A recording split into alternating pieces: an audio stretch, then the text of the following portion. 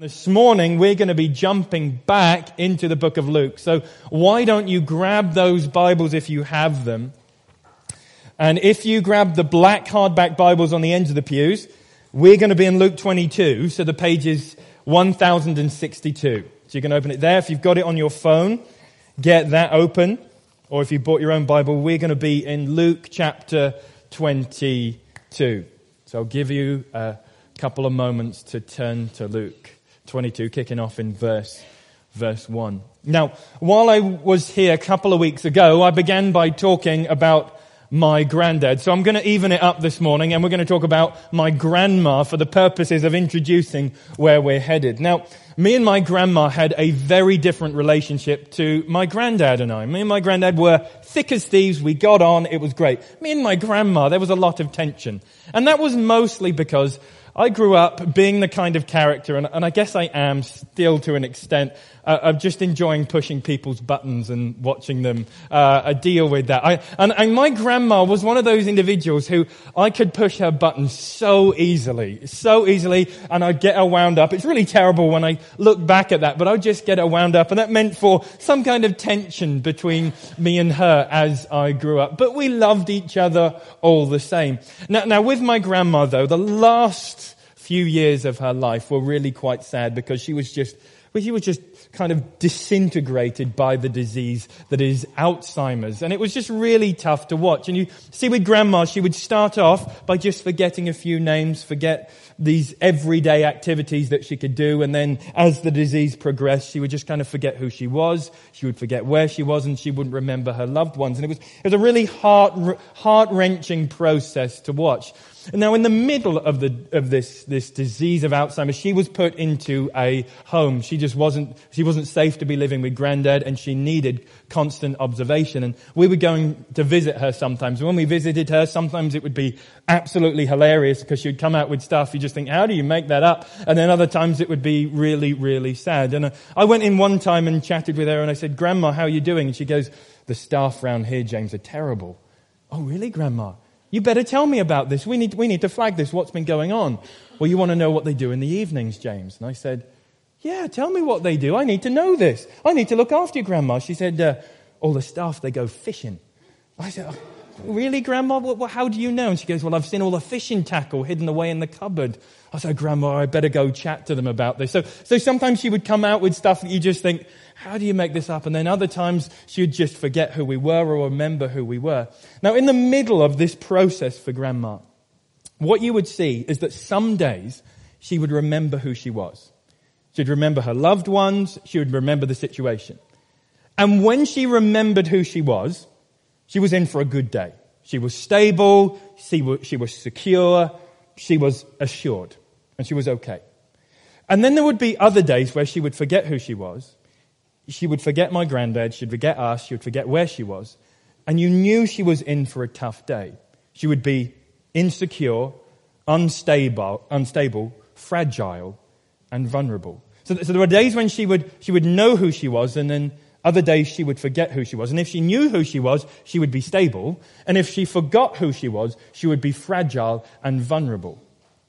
Now, I want to make the case this morning, while we're not in the same place my grandma was, or many of our loved ones, we're not in that place. I'm going to want to make the case this morning that we as Christians very often can wake up in the morning and we remember who we are in Jesus Christ. We get it. We know He loves us. We know God loves us because we're in Jesus, that we're claimed by Him. And when we remember that, there's a level of untouchability to us. We're secure. We're rooted. We are stable. But then there are other times in our lives when we somehow seem to forget who we are. That we somehow put this identity in Jesus Christ to one side, and our speech and our thoughts and our behavior and our lives just seem to take the hit. And when we forget who we are in Jesus, we're fragile, we're vulnerable, and we're unstable. Now, for my grandma, what the staff encouraged us to do was to put kind of like identity markers around the room. So when she woke up in the morning, we'd put like a picture on her bedside table of us so she could remember, oh, this is who I am. Or we'd put some flowers in the room that she liked, or some things from life that she just knew, to try and get her to remember who she was, because we knew at that stage it would make a big difference to her day. So we knew that if she could have an identity marker you've got to hear me, if she had an identity marker where she could remember who she was, we knew that the whole day was going to be a bit different. Now, here what we're going to find in Luke 22 is that God knows, Jesus knows that we have a habit of forgetting who we are. He knows that. So what Jesus is going to do is provide an identity marker for people like you and us, that when we forget who we are and we feel that instability and we feel that chaos and we feel that life is going into a bit of a tailspin, Jesus says, I'm going to give you something and you're going to remember who you are. It's an identity marker for us. So here's what we're going to be doing this morning. Real simple. The first 6 verses, we're going to set the backdrop, the scene to the passage. So verses 1 to 6, we're going to set the scene. Then verse 7, we're going to dive headlong right through, almost to halfway through the chapter. And we're going to ask 2 questions, really simply. What is this identity marker that Jesus gives us? What is it? How can we explore this? What do we need to know about it? Second question, why is identity so important? That's real simple. We'll set the backdrop, then we'll ask, what is this identity marker? What is it that Jesus gives us to help us remember who we are? And then why is the issue of identity such a big deal for people like us? So let's set the scene, the first 6 verses here in Luke chapter 22. Now the feast of unleavened bread drew near, which is called the Passover. And the chief priests and the scribes were seeking how to put him to death, for they feared the people. And then Satan entered into Judas, called Iscariot, who was of the number of the 12. And he went away and conferred with the chief priests and the officers how he might betray him to them. And they were glad and agreed to give him money. So he consented and sought an opportunity to betray him to them in the absence of the crowd. Now these previous 21 chapters in Luke has been building a beautiful picture of Jesus Christ. What we see in the first 21 chapters of Luke, we see this Messiah given to Israel. This is the hope of the world, recognized by a few, given to a very humble couple. He grows up without sin. And what we see in Luke is that Jesus doesn't go wrong where we go wrong. He doesn't make mistakes where we make mistakes. He isn't unstable and fragile in life's trials like we are. But what we see in Jesus is a strength and a knowledge of who he is. And then what we see in Jesus is that he makes a beeline for the poor. He goes to the nobodies of the world. He goes to the unlovable. He goes to the people who know that the answer isn't within themselves. What we see within Luke, and Jesus states his mission, I have come to bring good news to the poor. I've come to save and to seek the lost. For those people who recognize that they need me, that's who I've come for. And so Luke builds and unravels this beautiful picture of this hoped for Messiah who is Jesus Christ. And there is absolutely nothing in Jesus' life to incriminate him. He doesn't do a thing wrong. All he does is love. All he does is heal. All he does is show a level of compassion that hasn't been seen before. There is nothing he does wrong. And what do we have? The chief priests, the scribes, and the officers wanting to shut him up. And he hasn't done a thing wrong. Why are these guys so bothered about this quiet, humble revolutionary from Galilee? What's the big problem? Well, he's preaching a message that is causing the leaders to lose control. You see what's happening? The chief priests, the religious elite, have a grip on the people. What have they been saying to these people? They've been saying to the people, if you can sort your life out, and if you can sacrifice to us, give us money, give the temple money, and if you can figure out your good behavior, then God will see you as righteous and you'll be acceptable before the Almighty. So what's happening is the religious leaders are controlling through fear. They're controlling the people and they have this grip on the people because they have them. And there steps in this humble man from Galilee who's proclaiming himself to be God himself. Steps in and turns it all on its head and say, whoa. You're not going to be righteous before the Almighty by your own good behavior. You're not going to cut it. You need me, Jesus is saying. I can set you free. Not your good behavior, not your discipline, not your devotion. I've come to set you free. So he turns everything on its head, and we have a panic in the religious leaders. A panic. They're losing control. You know what happens when someone loses control? When someone has a tight grip on something and begins to go, they panic. They can't think straight. They spin out of control and then they start acting irrationally and speaking irrationally because this guy, this Jesus, is taking away their control. So you see what they're trying to do? It says it twice. They're trying to catch him away from the people. But how are they going to do that? This guy, Jesus, is always with people. How are they going to get him away? They feared the people, that's what it says, and they want to betray him in the absence of the crowd. How do they get away from him? Well, they've got to look for a weak link in the chain. They've got to look for a chink in the armor. They've got to find someone on the inside. So what do? They go to Judas Iscariot. And of course he's willing because he would rather have the money than have Jesus. He would rather have stuff than have Jesus. His heart is consumed with this. So they consort with him and he betrays Jesus. Now, Jesus knows this is about to happen. This is the very purpose for which Jesus came. He's about to pay for sins upon the cross. Jesus is about to offer himself up so he can absorb God's judgment. He knows this is coming. This is no surprise to him. And because he knows it's coming, he then gives the disciples the identity marker that they need when he's gone. So let's keep reading. Look at verse 7 here. It gets really interesting. Then came the day of unleavened bread on which the Passover lamb had to be sacrificed. So Jesus sent Peter and John saying, "Go and prepare the Passover for us that we may eat it." And they said to him, "Where will you have us prepare it?" And he said, "Behold, when you enter the city, a man carrying a jar of water will meet you. Follow him into the house that he enters and tell the master of the house, the teacher says to you, where is the guest room where I may eat the Passover with my disciples? And he will show you the large upper room furnished. Prepare it there." And they went and found it just as he had told them, and they prepared Passover. Now, this is the night before Jesus is crucified. They are about to do the Last Supper. But Luke doesn't let us miss one very interesting fact that we need to see here. What's this night? It's Passover. Now, I don't know how familiar you might be with the Bible or the broad story of the Bible, but the Passover is actually a very significant highlight within the Jewish calendar. Passover is a big meal where people would get together and they would have certain elements to this meal and a process and a script even with the meal that they would go through as families and with their loved ones. And what was the Passover all about? Well, it was to recount and to remember and to make sure they didn't forget the Exodus story.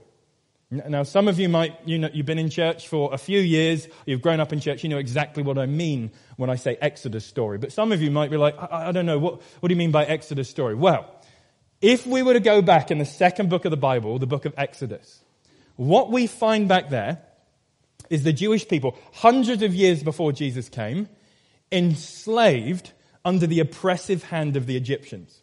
So this went on for 400 years. Now, the Jews had recognized that God was their God and they were God's people.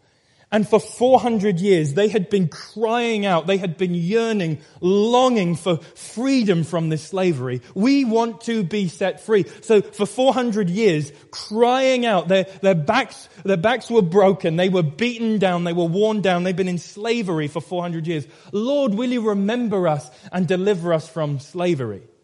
And the Lord hears their cry. And he raises up Moses and his brother Aaron. And some of you are going to know the story quite well, but they end up standing before Pharaoh, the leader of Egypt, and there's that famous phrase, "Let my people go." But we know the Pharaoh's heart was hardened, right?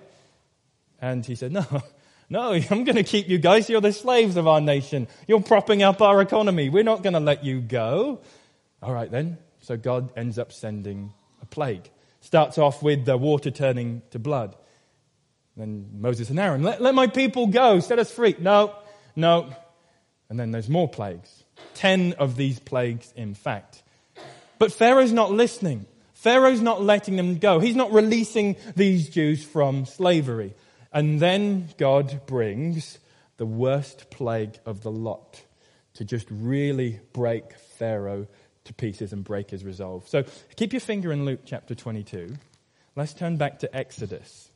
Exodus chapter 12. And I want to read from verse 21. This is the last plague, and it's called the Passover. So look at Exodus chapter 12. I'm going to read from verse 21. This is Passover. Give you a moment to hear those pages. Exodus 12, kicking off in verse 21.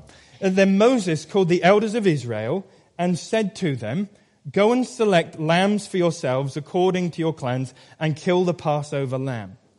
Take a branch of hyssop and dip it in the blood that is in the basin and touch the lintel and the 2 doorposts with the blood that is in the basin. None of you shall go out of the door of this house until morning, for the Lord will pass through and strike the Egyptians. And when he sees the blood on the lintel of the 2 doorposts, the Lord will pass over the door and will not allow the destroyer to enter your houses to strike you. You shall observe this rite as a statute for you and your sons forever." So you see what happens in this final plague? This is the one that breaks Pharaoh's resolve. And what happens is the firstborn sons are taken, unless this lamb's blood is pasted on the lintel and the doorposts of the doorway. So Passover was something that the Jews did to remember this, because what happens is the Passover comes, lives are lost, and Pharaoh cries out, "Look, I'm done with this. You Jews get out of here. Go back to the land that God has promised you. Just clear off." And we know the famous story, through the Red Sea, through the wilderness to 40 years, and then back to their land. So what was going on in the Passover?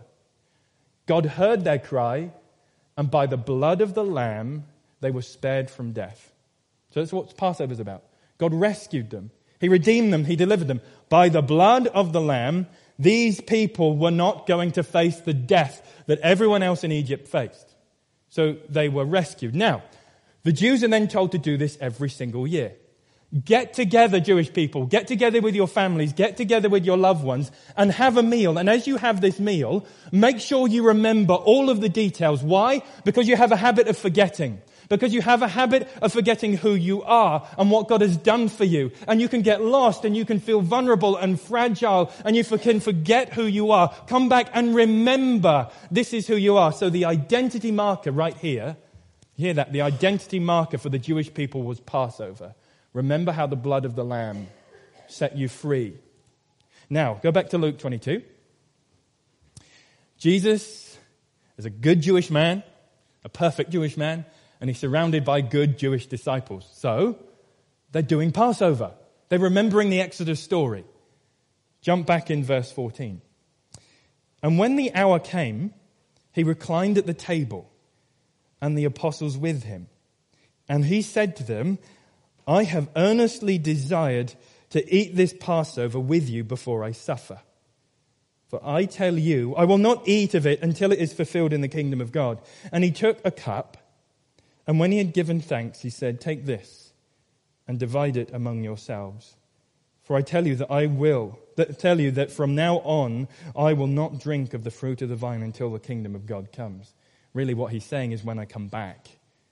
And he took the bread, and when he had given thanks, he broke it and gave it to them, saying, "This is my body, which is given for you. Do this in remembrance of me." Verse 20. And likewise the cup after they had eaten, saying, this cup that is poured out for you is the new covenant in my blood. But behold, the hand of him who betrays me is with me on this table. For the Son of Man goes as it has been determined. But woe to that man by whom he is betrayed. And they began to question one another which of them it could be who was going to do this. But look what's going on. Look what's going on in this upper room. These good Jewish guys are getting together as loved ones, as a family, to celebrate the Passover. That they were spared death as a Jewish nation because of the blood of the Lamb over the doorposts of their house. Jesus takes this identity marker of Passover, flips it on its head, and then gives it to his disciples and to people like you and me and the last 2,000 years of church history. What's Jesus just done? He's taken an identity marker, he's reframed it, and he says, there's a new Exodus taking place. Tomorrow on the cross, and 3 days later, when I rise again from the dead, my suffering I am going to be the lamb that's going to be laid down. My blood is going to be shed, and my blood will be pasted to the doorway of your house, and death is no longer for you. Jesus is saying to his disciples, this is a new Exodus. This is a better Exodus. This is a more cosmic Exodus. This is one for individuals like you and me. This is a new Exodus to which the first one was pointing to. I'm going to be laid down. I'm the sacrifice. I'm the lamb. You see, as they're doing Passover, they've got all these different things on the table. They've got different cups of wine to remember the story. They've got bitter herbs to eat that would remind them of slavery. There's bread, there's different dishes. So really what he's doing is just taking a couple of elements from this meal that they know so well and saying, let me tell you about this new story, this new covenant, a different way how God is going to relate to people. It's going to be through grace. It's going to be by me. And I'm going to lay myself down, and the blood of the Lamb is going to set you free. So there's the answer to our first question. What is this identity marker? Well, it's right there on the table. It's the Lord's Supper. The church has been doing it since this point for the last 2,000 years.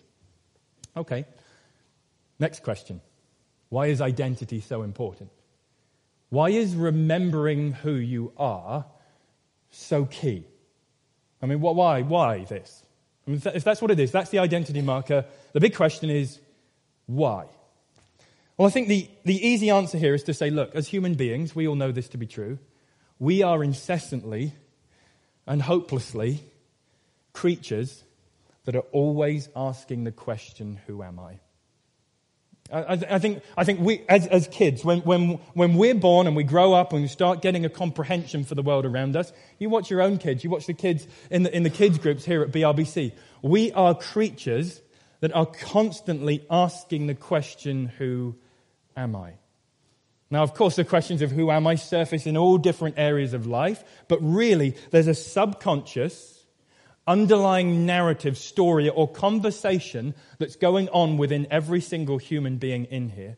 And we're asking the question, who am I? And we're going outside of ourselves to find answers to that. Now, I'm not really answering the question here. Why is identity so important? Well, the trouble is, as human beings, we have a propensity, we have a desire to find answers outside of ourselves, but what we end up doing is finding the answer to the question, who am I? In all of the wrong places. On things that aren't stable. On things that aren't rooted. On things that don't have a foundation. And what happens when we place the answer to the question, who am I, on something that isn't stable, then we ourselves are left fragile, insecure, and ourselves unstable. Now, I was reading Tim Keller's book while we were away in Kenya called Making Sense of God. It's kind of like an address to the skeptics of New York City. So it's pretty dense and philosophical, but it gives these 2 chapters in the middle on identity. And these are spectacular chapters. Go ahead and read them if you can get a hold of that book. But in these chapters, he talks about identity. What do I mean by that? The question, who am I? How do I define myself? What is self? How do I relate? What defines me in the world around me? And what Tim Keller does is he kind of categorizes identity into 3 areas. He says, well, you can have a traditional identity, you can have a modern identity, or you can have a Christian identity. So I'm going to go through these and bring it all back together, and hopefully this will make sense in a few moments' time. So let's just go through these different types of identity: traditional, modern, and Christian. Now, traditional identity is probably what most people would have had before World War II. So this is kind of a historic way of understanding ourselves. And what defines traditional identity? Well, the self was defined by the roles we play in the community. So I can see this hugely in my grandparents' lives when they were alive, that they were defined by what people around them told them they were. So Granddad left school at 14. And his dad said, right, you've got your opportunities are you work in a factory, you become a builder, or you go work on the farm. So he was defined by the world around him. Grandma, well, you can work in a factory or you can be a cleaner. That's traditional identity. Now, as I knew them, they were defined, obviously so, by everyone else around them. So even down to the type of flowers they would have in their front garden and how perfect the lawn was. Was it because they liked it? No, but it's because everyone else did it. Everyone else on the street had the same stuff. So we will be dictated by who they say we should be. So they're defined by their roles in society. Now, what happens in that identity is that we give an incredible weight to how everyone else defines us. In fact, I look at my grandparents, they were constrained, almost strangled, by what other people said about them. And that's what dictated their lives. What will they say? What will they say? What would he say? What would she say about us if we did that? We better not stick our heads above everyone else. Let's just keep the cool. Let's just stay the same as everyone else. So a traditional identity is captive to what other people say you are. So you're constrained to how people say. Maybe you recognize that in your own life somewhat. Maybe you've experienced it within a church. You don't raise your head above anyone else. You don't show vulnerability. You don't make yourself to be a somebody. You don't go above and beyond. You just keep the status quo. Because if you do, they're going to say something terrible about you. And if they say something terrible about you, you're going to lose your very sense of self. So the traditional identity is guided by what other people say about you. What about the modern identity? Well, the modern identity, Tim Keller says, is the complete opposite. So instead of going outside to have a definition of self, it's going inside for a definition of self. I'm not what they tell me. I'm not what they tell me I am. I'm not going to give in to the social norms. I'm going to be me because I feel this within me. I sense that I should be a somebody, that I should aim higher, that I should use everyone else as stepping stones to realize who I can be. I am going to be a somebody in my life. Perhaps I can quote a modern day sage on this, a Norwegian woman. She's the Queen of Arendelle. You might recognize this. This is the modern identity. Let it go, let it go. Turn away and slam the door. I don't care what they're going to say. Let the storm rage on. The cold never bothered me anyway. It's funny how some distance makes everything seem small, and the fears that once controlled me can't get me at all. It's time to see what I can do to test the limits and break through. No right, no wrong, no rules for me. I am free. Now that's a modern identity. Forget what people say about me. I don't give a rip what they say. I'm going to be me. But the thing is, in this identity, you're not building your identity on something outside of yourself. You're building your identity on your own achievements, on your own opportunities, on your I can be a somebody. But what happens is that life is fickle. Life can't be planned. We don't know what's around the next corner. So when something is taken away, you don't actually lose that thing. You lose your very sense of self. So what we find is that I can be a somebody internal, and I'm dictated by what they say about me. So the traditional and the modern, both of these identities leave us fragile, leave us unstable, leave us insecure. Why? Because both of these identities are about achieving. Both of these questions, who am I, is about achievement. Well, I'm working hard to make sure they don't say something bad about me, because if they do, I'm going to lose value, I'm going to lose worth, and I'll be a nobody. So I need to save face. And then this one is, well, I'll build my identity here, here, and here. But of course, if it's taken away, we lose our very sense of who we are. Both of these are fragile. So what's the alternative? Traditional, modern, or what Jesus offers? Now, what Jesus is doing in the upper room, what he's doing with this Passover, is he's providing an identity marker. What's he saying? You don't have to achieve this anymore. You don't have to be captive by what people say. And you don't have to try and be a somebody, because likely you're not going to be one. And you're going to fail, and it's going to be hard, and the world's going to hit you, and you're going to lose your very sense of self if you go that way and this way. You can't achieve this. Here's the difference what Jesus is offering in the Christian identity. It's not achieved. The Christian identity is received. And it's identity that's not going to be lost. It's an identity that can't be tampered with. And it's an identity that won't be taken away. So what's the difference? You can build your life on something that isn't going to dissolve, that isn't going to leave you spinning out of control and not knowing who you are. The Christian identity is one that's received. So what's going on in the upper room?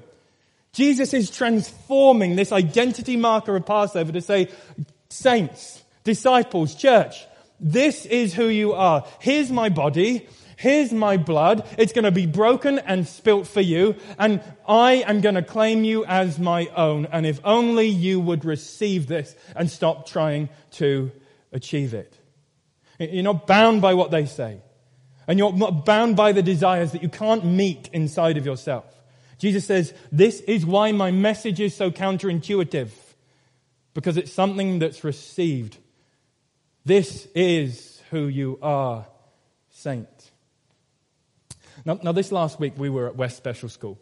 I know some of you have read the email we wrote from Kenya and said, it was a good trip, but there's some sad times in there too. And there really was a couple of scary and sad moments. Now the school's doing really well, they're growing, they're developing, they're taking initiative, and it's great. Really good to see, the best place the school's ever been in.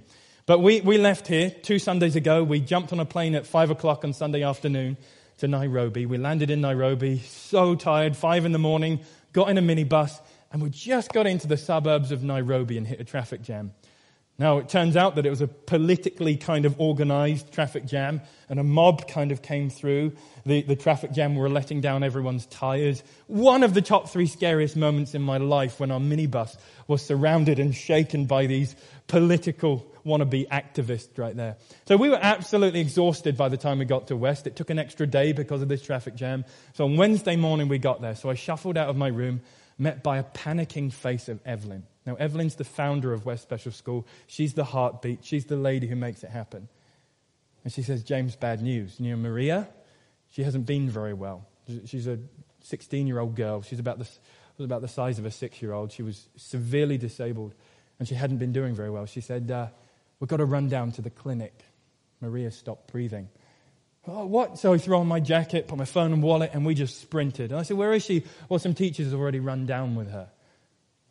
Evelyn was frantic. She couldn't kind of keep it together because she's a mother, really, to these 65 kids or so. And when we got to the clinic, she said, James, bad news. It looks like the other teachers and the doctor came out and said, Maria's stopped breathing. There's no pulse. She's dead. We said, Evelyn said, I'm not going to accept that. Can we go see another clinic? And she's like a mother, just frantically wanting to get a second opinion. Can we save this child's life? I knew we couldn't, so we wrapped her up in a blanket that was made by someone here at BRBC, and took her in a taxi to another clinic, and of course, received the death certificate. It was a pretty somber morning at West Special School, and I never really experienced it quite like that. A couple of days later, we were doing an interview with Evelyn. Now, see where Evelyn is. She is dealing with children that the rest of society doesn't want. She's dealing with the nobodies. And we said to her, Evelyn, we did these interviews, you'll see it in a couple of weeks. I said, Evelyn, why do you do West Special School? Why do you do this? And I expected to give her this long political, philosophical answer. But she just kind of cocked her head slightly in a very quizzical look, said, because I'm born again. Oh. And then a penny dropped in my mind. I was like, of course that's why. Of course that's why. You see, if she was living out a traditional identity, she would listen to what the rest of the community says. Don't leave these kids alone. Okay, I'll listen. Everybody else defines me. I won't do that. If she was living a modern identity, she would have to become a somebody. And to become a somebody, you don't spend time with those people who can't pay back on your investment. You don't spend time with the unlovable. But she had a Christian identity. And she'll often say, I know who I am in Jesus Christ. I know who He is. And that gives me a stability to face what people say. And to face these desires, the unmet desires within me to be a somebody. It frees me from that. And I find a stability and a security and an assurance in knowing who I am in Jesus Christ. That's why Jesus is giving us communion, to remind us, our forgetful selves, this is who you are. You need to hear me this morning, Christian. You've got to hear me. You are not defined by what people have said about you. You are not defined by the harsh comments. You're not defined by the critic. You're not defined by the people who told you you'd never amount to anything and you're worth nothing. You're not defined by that. You're not defined by the desire within you who says you need to be a somebody. And if that thing is taken away from you, then you lose your very sense of self. You're not defined by that. Christian, you're defined by Jesus Christ and Jesus Christ alone. You're a saint. You're redeemed. You're valued by the Almighty Himself. You're loved. with an adoration and a delight and a joy that you can't find in this world. This is who you are. So Jesus is providing his disciples with an identity marker. Why? Because people like you and me forget. We forget who we are. We get fragile, we get insecure, we place the answer to who am I on the wrong stuff. Jesus says, I'll tell you who you are. Come and remember. Come and receive. Come and see who you really are. I'm going to pray and then we're going to take communion ourselves. So let's pray, shall we? Lord, we are staggered that you would love people like us. People who get it wrong. People who go down the wrong roads. Messy lives. We're imperfect, but you love us. And you've given us the Lord's Supper to remind us that you do love us. That you want to know us. That you're jealous for us. That your love for us is so enormous, so personal and so intimate that it makes us feel uncomfortable at times. But Lord, would you help us this morning to see who we are in Jesus Christ. Amen.